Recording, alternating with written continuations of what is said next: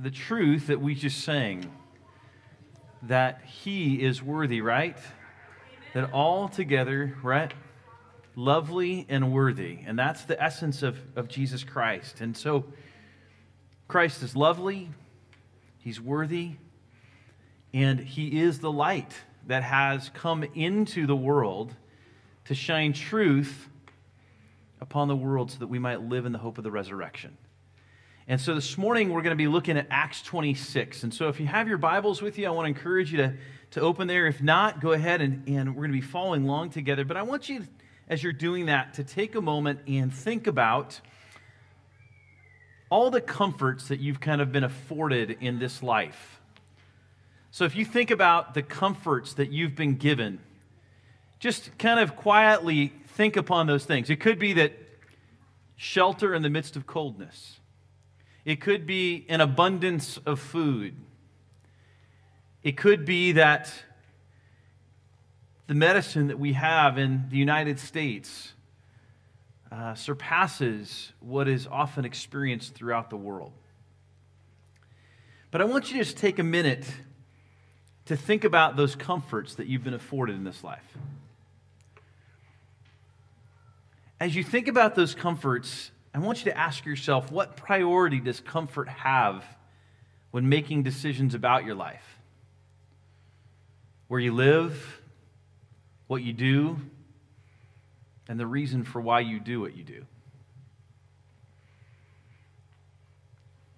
How much of that is actually based on being comfortable? Now, switch your thinking just for a minute. And I want you to ask yourself, what's your response to trials?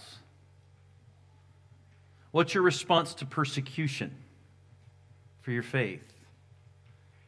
What's your response to suffering? And beyond the trite answers that God will get you through it, do you really believe that perseverance has a redemptive purpose? Or is it just God playing games with your life? If God is sovereign, then He can change my circumstances, and the fact that He doesn't change my circumstances must mean that God's goodness is not as good as I think.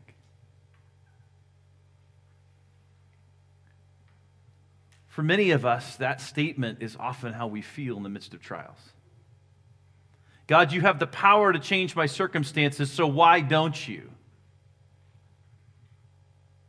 God, where are you?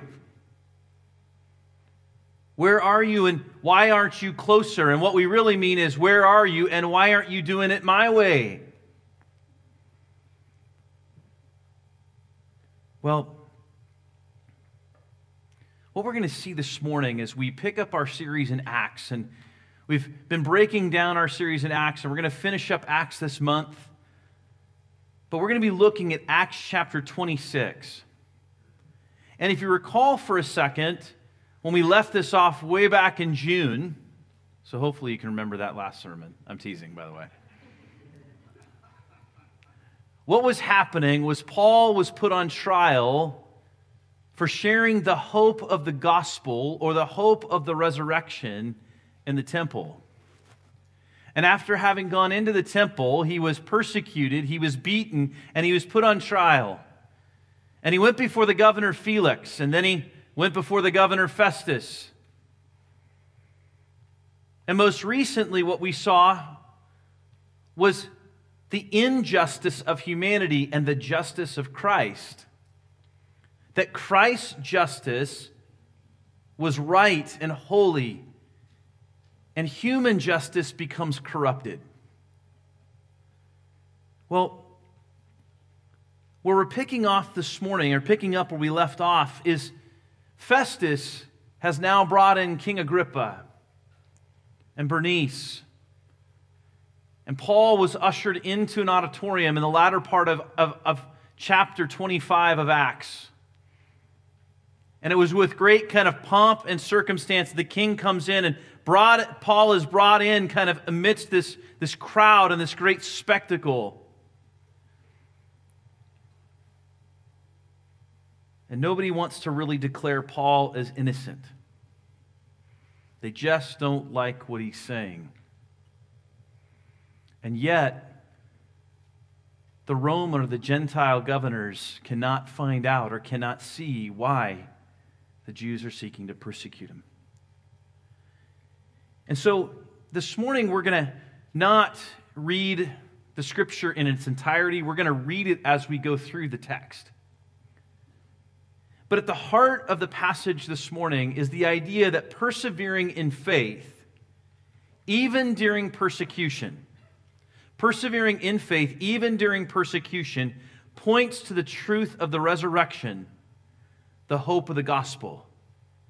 Persevering in faith, even during persecution, points to the truth of the resurrection, the hope of the gospel. It's the idea that we persevere because of the resurrection and the hope that we have in the resurrection. So, in chapter 26, starting in verses 1 through 3, this is what we're told. It says, "So Agrippa said to Paul, 'You have permission to speak for yourself.' Then Paul stretched out his hand and made his defense. 'I consider myself fortunate that as before you, King Agrippa, I'm going to make my defense today against all the accusations of the Jews, especially because you are familiar with all the customs and controversies of the Jews. Therefore, I beg you to listen to me patiently.'" So Paul now has come in to the center of this auditorium, and he's been given the opportunity to speak. So he dives in and he says, "Listen, Agrippa, I'm glad it's you that I'm talking to. Paul's now been in prison for over 2 years for something that he didn't do. Now, for most of us, if we're imprisoned for a wrong, the way that we react is not one of, let me give you my defense. I'm looking forward to talking to you." Right? Most of the time, what we're looking to do is say, "Hey, listen, you guys are completely and absolutely utter wrong. You're buffoons. I've been wrongly imprisoned for these years. Get me out." But Paul says, "Listen, I consider myself fortunate that is before you, King Agrippa." And he knows that King Agrippa understands the Jewish controversies and customs. King Agrippa's grandfather was Herod. He understood. Bernice was not one who she knew the Jewish customs and traditions, but was an immoral woman. She was actually his sister. And they were in a relationship that was immoral. But Paul relished the opportunity to speak and to share the gospel. And so in verse 4, he says this, "My manner of life from my youth, spent from the beginning among my own nation in Jerusalem, is known by all the Jews.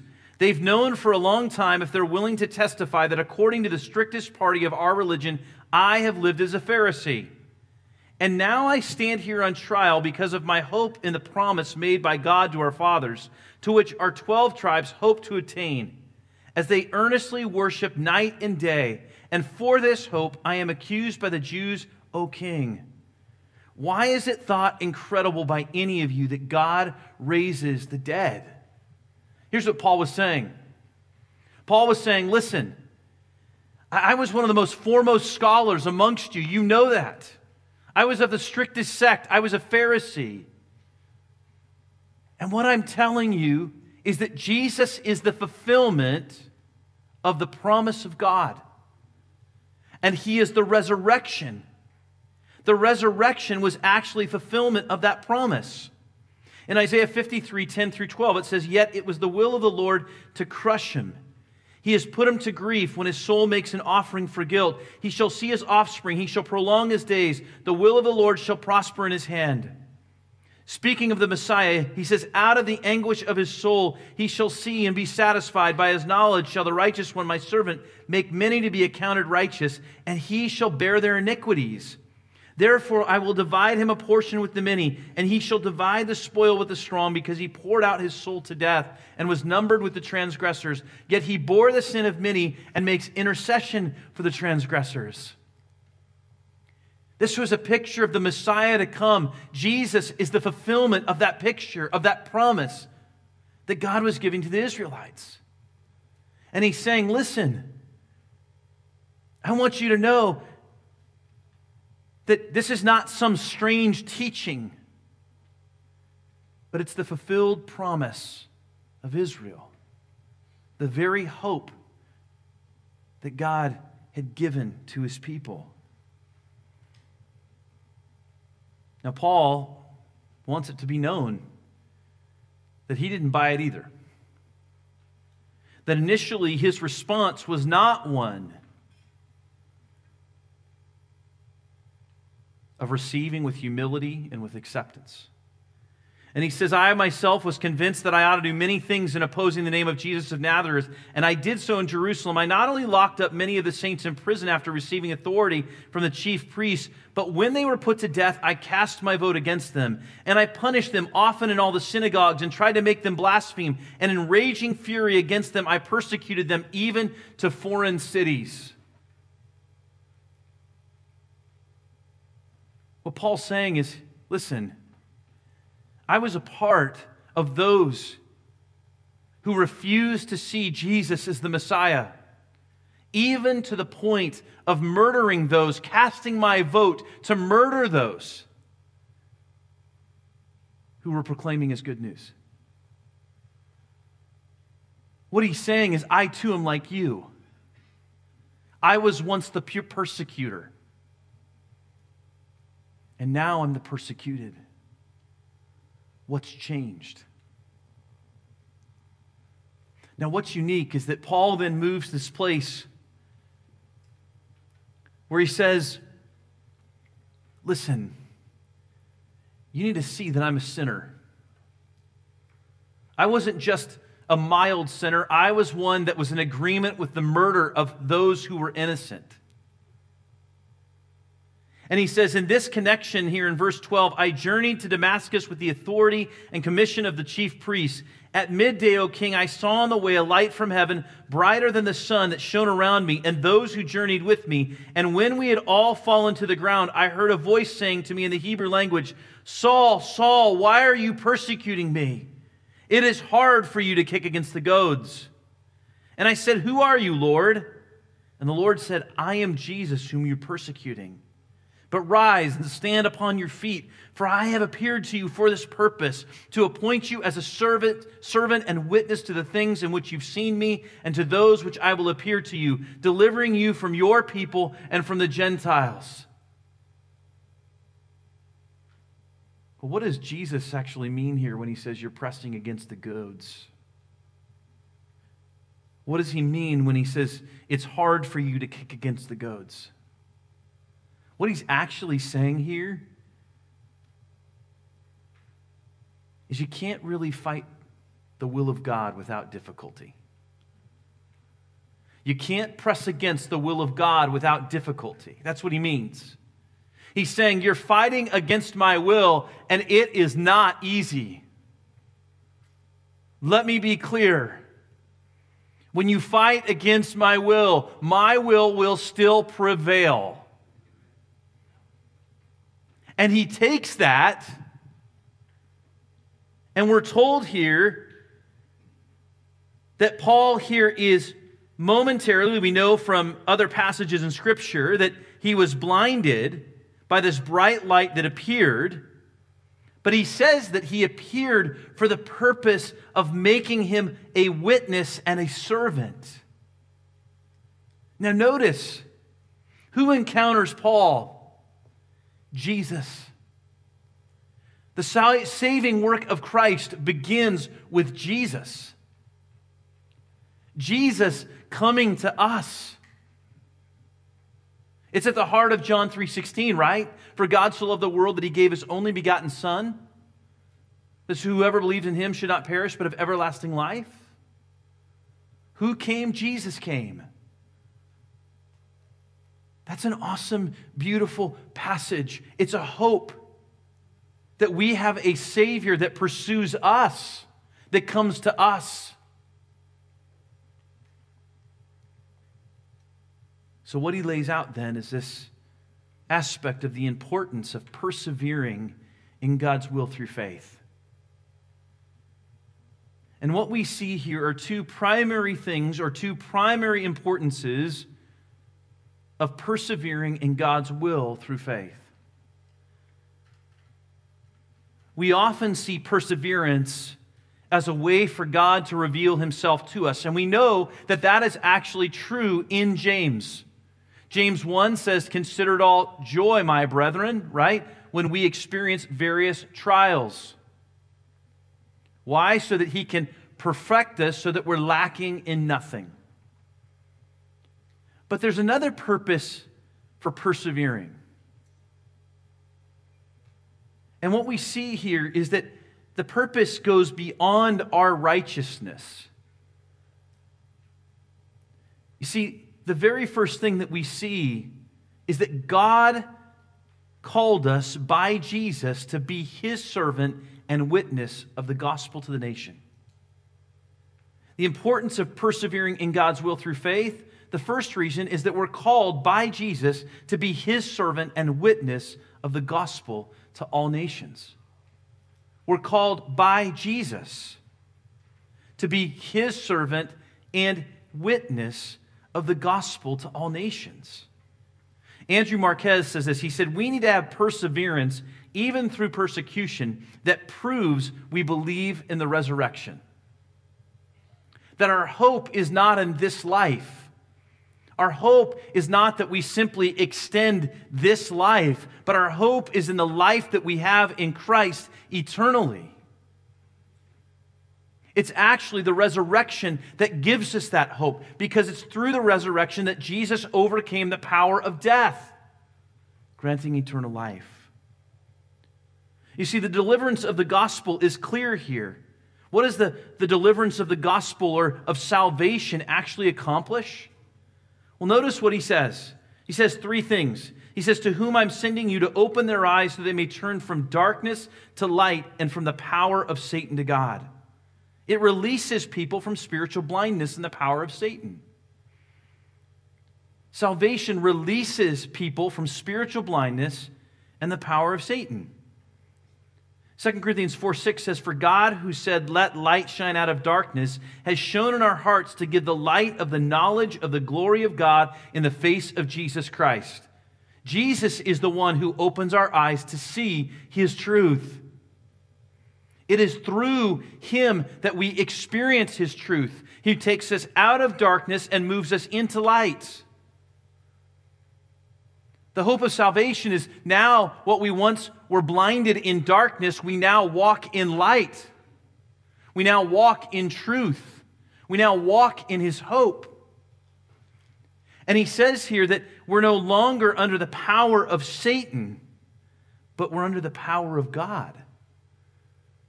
Remember in Scripture where he talks about that we are basically children of our father, the devil, apart from Jesus?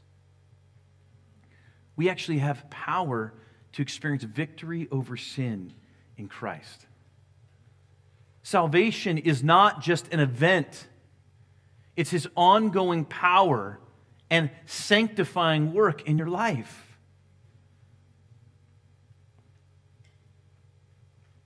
You have been saved, and he continues to save.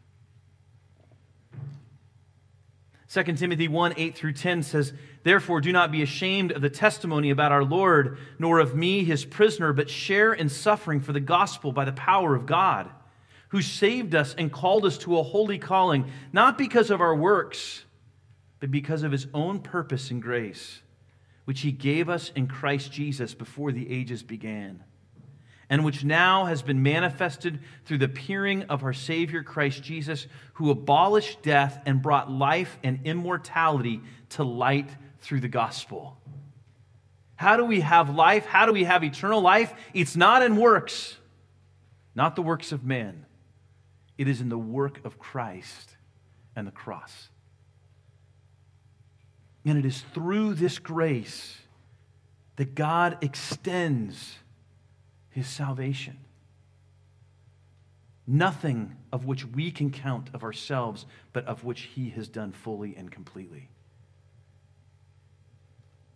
Notice the other aspect of the deliverance of the gospel. Not only does it release people from spiritual blindness and the power of Satan, but it forgives sins. He says that they may receive the forgiveness of sins. And then it grants salvation through faith, not works. Notice it says, in a place among those who are sanctified or set apart by faith in me. There will never be a righteous deed good enough to present yourself as holy before a holy and righteous God.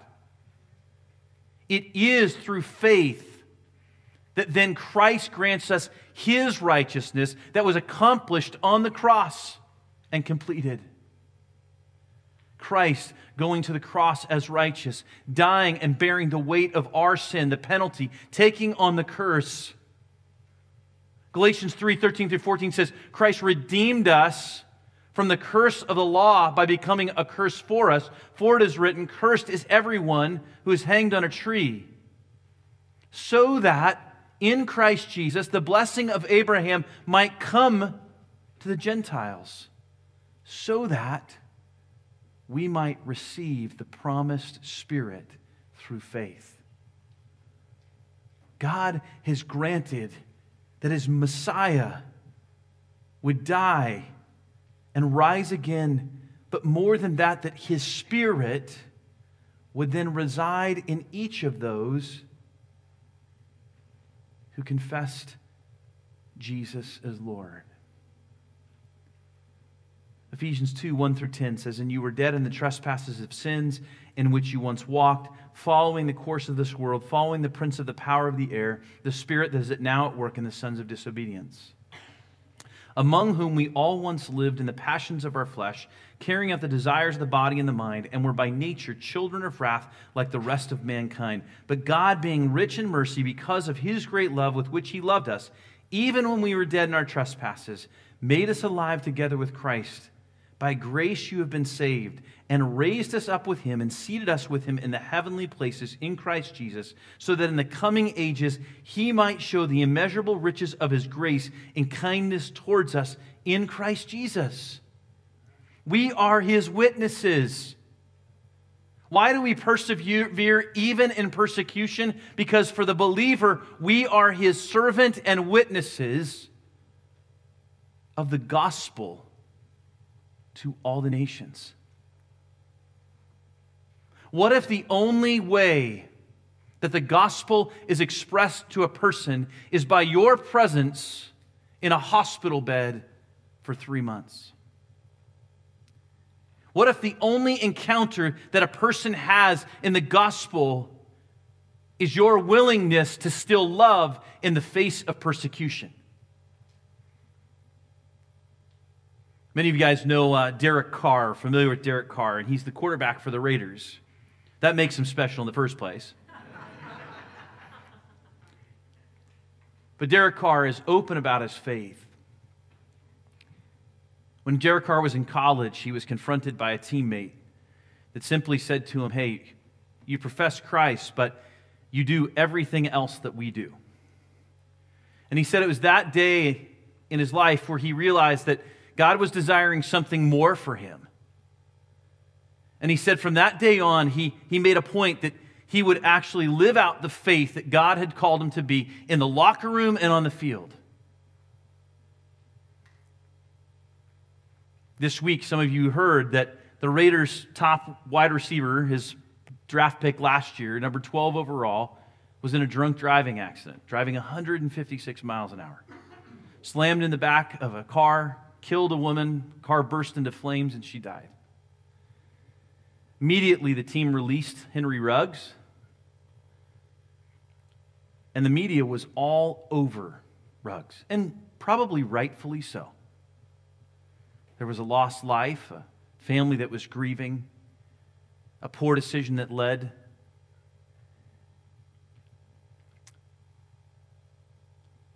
But when everybody else was condemning, Derek Carr came forward in the press and in the media and simply said, I grieve for the family that lost their loved one, and I'm with them. And I grieve for Henry Ruggs. And if nobody else will love Henry Ruggs, I will. He needs it. The truth is that God has called us to be our witnesses for Him. And what I've read after reading this on Facebook and looking down at the comments were all these comments who for years, because Derek Carr has not led the Raiders to a championship, hey, we need to get a new guy. He's out of here. Almost every single comment was, this is the guy we need. He's the real deal. His faith is real.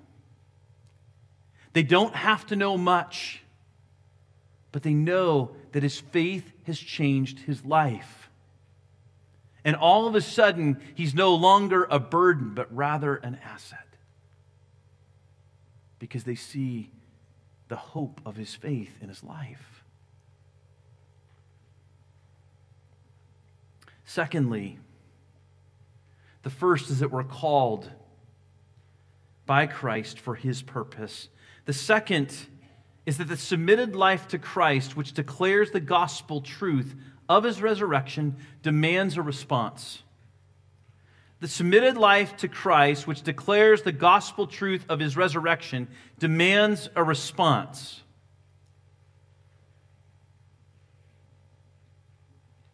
The submitted life declares. That's what it does. It declares both in the way that we live, and it declares through our words. So how do we experience the gospel?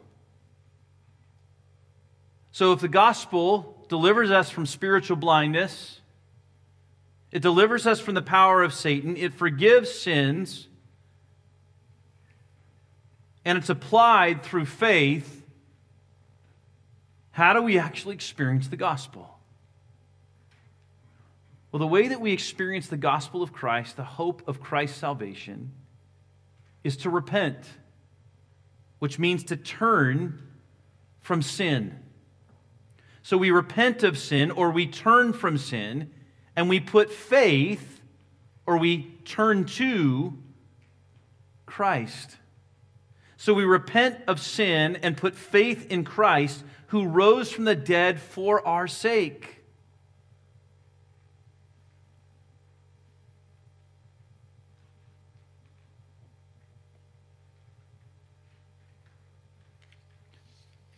Romans 10, 9 and 10 says, because if you confess with your mouth that Jesus is Lord and believe in your heart that God raised Him from the dead, you will be saved. For with the heart one believes and is justified, and with the mouth one confesses and is saved. At the heart of the gospel is the salvation that we repent and then put our faith in Christ. Jesus put it this way when He had started His ministry in Mark. He said, repent and believe, for the kingdom of God is at hand. That's His call for each of us, is that we repent of our sinfulness, not just our sin that we did yesterday, but our sinfulness. We are sinners. We repent of that sin and then turn not just away from sin, but we turn to Christ. You can turn to all kinds of other things, right? I mean, I can say, yeah, I'm going to turn from fast food and then turn right to drinking soda 24 hours a day. I'm not going to see much change. Repentance means I turn from sin, but then I turn towards Christ. It's confessing Him as the Lord of my life.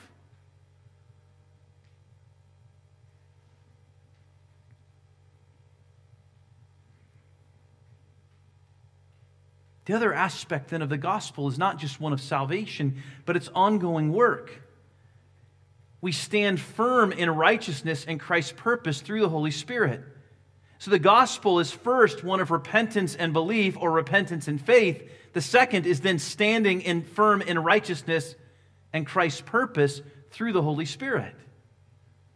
You see, when we are those who confess Christ as Lord, we are granted the Holy Spirit as a guarantee of our salvation. That's what it says in Ephesians 1.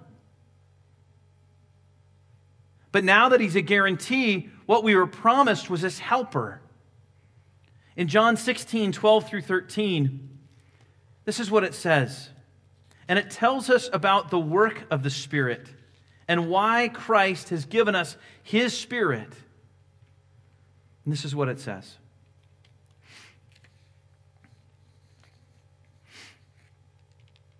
It says, I still have many things to say to you, but you cannot bear them now. When the Spirit of truth comes, He will guide you into all the truth, for He will not speak on His own authority. But whatever He hears, He will speak, and He will declare to you the things that are to come. He will glorify Me, for He will take away what is mine and declare it to you. All that the Father has is mine. Therefore I said that He will take what is mine and declare it to you. The Spirit of God is declaring to you God's truth. He is actually empowering you to live out His truth. Now notice, it says here in verse 21, for this reason the Jews seized me in the temple and tried to kill me. To this day I have had the help that comes from God, and so I stand here testifying both to small and great, saying nothing but what the prophets and Moses said would come to pass. How was it that Paul stood firm even amidst persecution? It was the Spirit of God. It was the power of God at work within him. When we stand in the face of persecution, or we persevere through experiences that are way outside of our comfort, the power of God is seen. The Spirit of God is made known. And the gospel is declared. When our greatest desire and function is just to get away from uncomfortableness, to just find comfort, we actually thwart the gospel of God.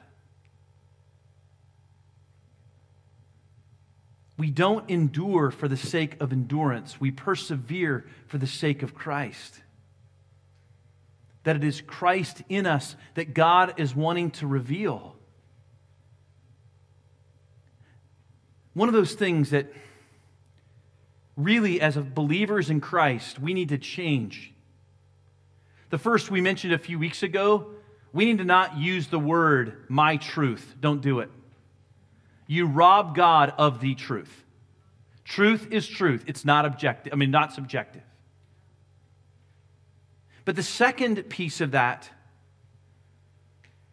is we need to be a people that don't look at one another and go, man, you are so strong. That actually should insult us. People walking around saying, man, you've got great strength. Or you're such a strong woman. You're such a strong guy. That ought to cause us restlessness in our own spirit. When we respond to that and accept that, what we are actually doing is robbing God of His greatest strength in the midst of our weakness. He says that when we are weak, He is strong.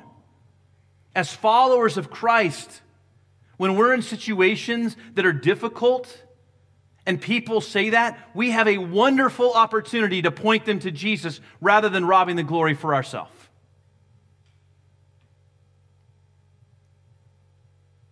We would be far better to say, it's wonderful to see God's strength being lived out in you. I'm so grateful for your faith. Isn't there a difference with that? See the difference in humility? You see, we need to stand firm in righteousness, and the only way that we can do that is by the help of the Holy Spirit. David Platt puts it this way. He says, our churches are far more American than they are biblical, far more concerned in the preservation of our lives in this country than they are with the exaltation of our Lord among the nations. Paul is concerned with the exaltation of Christ among the nations.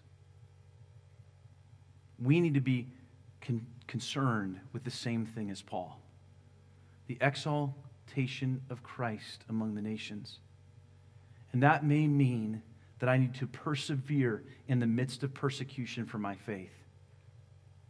It may mean that I need to persevere in the midst of my trials so the gospel and power of God may be seen. So what's our response then? Well, this message, which I think grants us hope, had some mixed responses, didn't it? Look what it says in verse 24. And as he was saying these things in his defense, Festus said with a loud voice, Paul, you are out of your mind. A better translation is, you are a madman. Your great learning is driving you out of your mind. But Paul said, I'm not out of my mind, most excellent Festus, but I'm speaking true and rational words. For the king knows about these things, and to him I speak boldly. For I am persuaded that none of these things has escaped his notice, for this has not been done in a corner. King Agrippa, do you believe the prophets? I know that you believe. And Agrippa said to Paul, in a short time, would you persuade me to be a Christian? And Paul said, whether short or long, I would to God that not only you, but also all who hear me this day might become such as I am, except for these chains. Well, Festus just looks at him and says, you're a madman. You talk about the resurrection of Christ, you're nuts. That's a response that we're going to receive. And it may be a response that maybe you've had to the resurrection.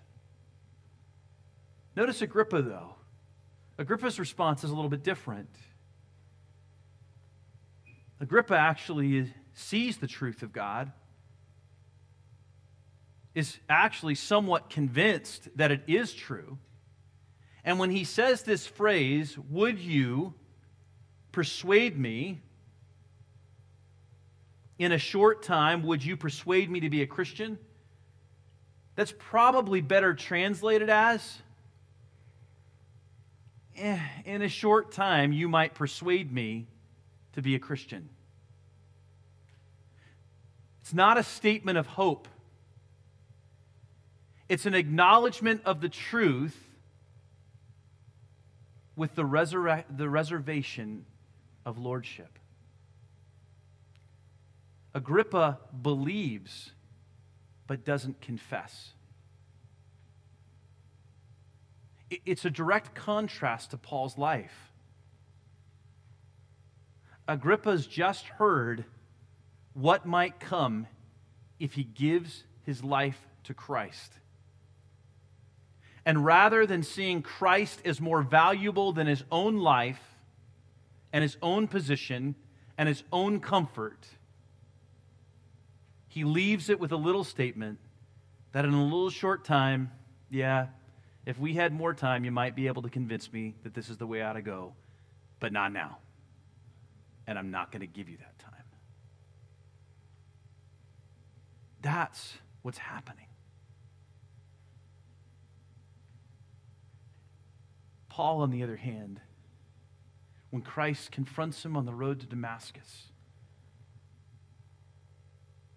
when he saw the reality of Jesus and his supremacy in his own face, his beauty, his loveliness, his grace, why would the God of all creation come to me, a murderer, a sinner? Paul dropped everything to follow him, to the point of persecution, to the point of being tried for the purpose of being killed, and said it was worth it. This gospel that's being proclaimed is not mamby-pamby. It's not come to Jesus and your life will get easier and simpler. It's a gospel that says, come to Jesus. And you have the privilege of being his servant and witness to a world that is in desperate need of him. It's a gospel that says, come to Jesus because you have life eternal in Him, and that this life means nothing except obedience to Him. Our lives are meant to honor Jesus. And in perseverance and in persecution, our purpose does not change. So, when you're boldly confronted with the gospel truth of Christ's resurrection, are you like Festus, Agrippa, or Paul? See, only Paul experiences the hope of God's promised salvation. I think it's easy as followers of Christ, especially in a comfort society, to vacillate between Festus and Paul. But make no doubt, Jesus had strong words when He spoke about those who were lukewarm. He said He vomited them out.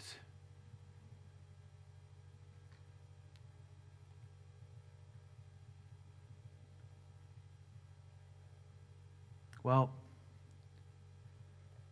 the king rose, and he journeyed along with his wife, along with Festus. And they make this conclusion in verse 31. This man is doing nothing to deserve death or imprisonment. And Agrippa said to Festus, this man could have been set free if he'd not appealed to Caesar. The other importance there about our perseverance for the sake of the gospel is that humans have no power to save. Salvation is only through the resurrection hope of Jesus.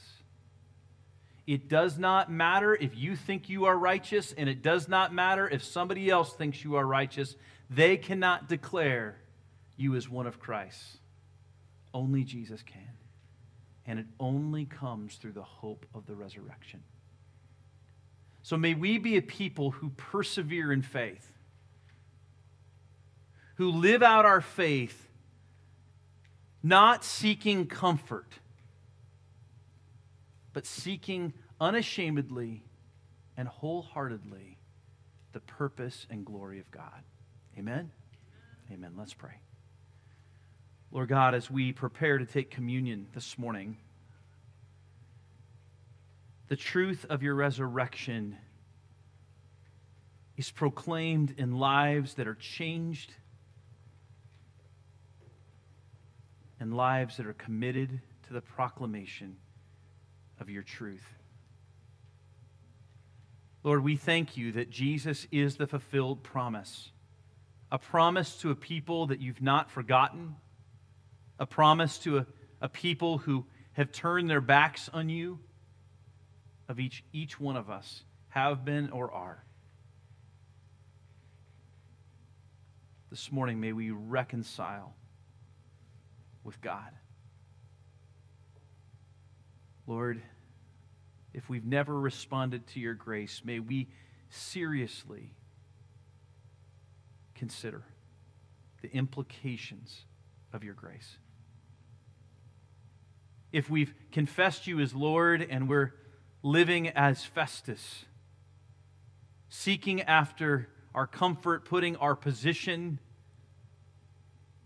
putting ourself and what we desire ahead of you and what you desire, God, may you work in our hearts to be wholly and completely submitted to you. Father, if we are submitted to you, we're ready to go wherever you send us. May we not become discouraged by the enemy, but may we be empowered by your Spirit to stand firm, confidently knowing that your purposes are being worked out. Thank you, Jesus, for your resurrection. And we ask this in your name. Amen. What we're going to do at this time is we're going to take communion together. And communion is for those who have put their faith in Jesus. And so if you haven't done that, if you have not said, yes, I'm a sinner and I'm choosing to follow Christ, I'm confessing him as Lord, as we just talked about this morning, then what I would do is ask you not to take communion. You can You can stay right where you're at to not participate in it. And there's a reason for that.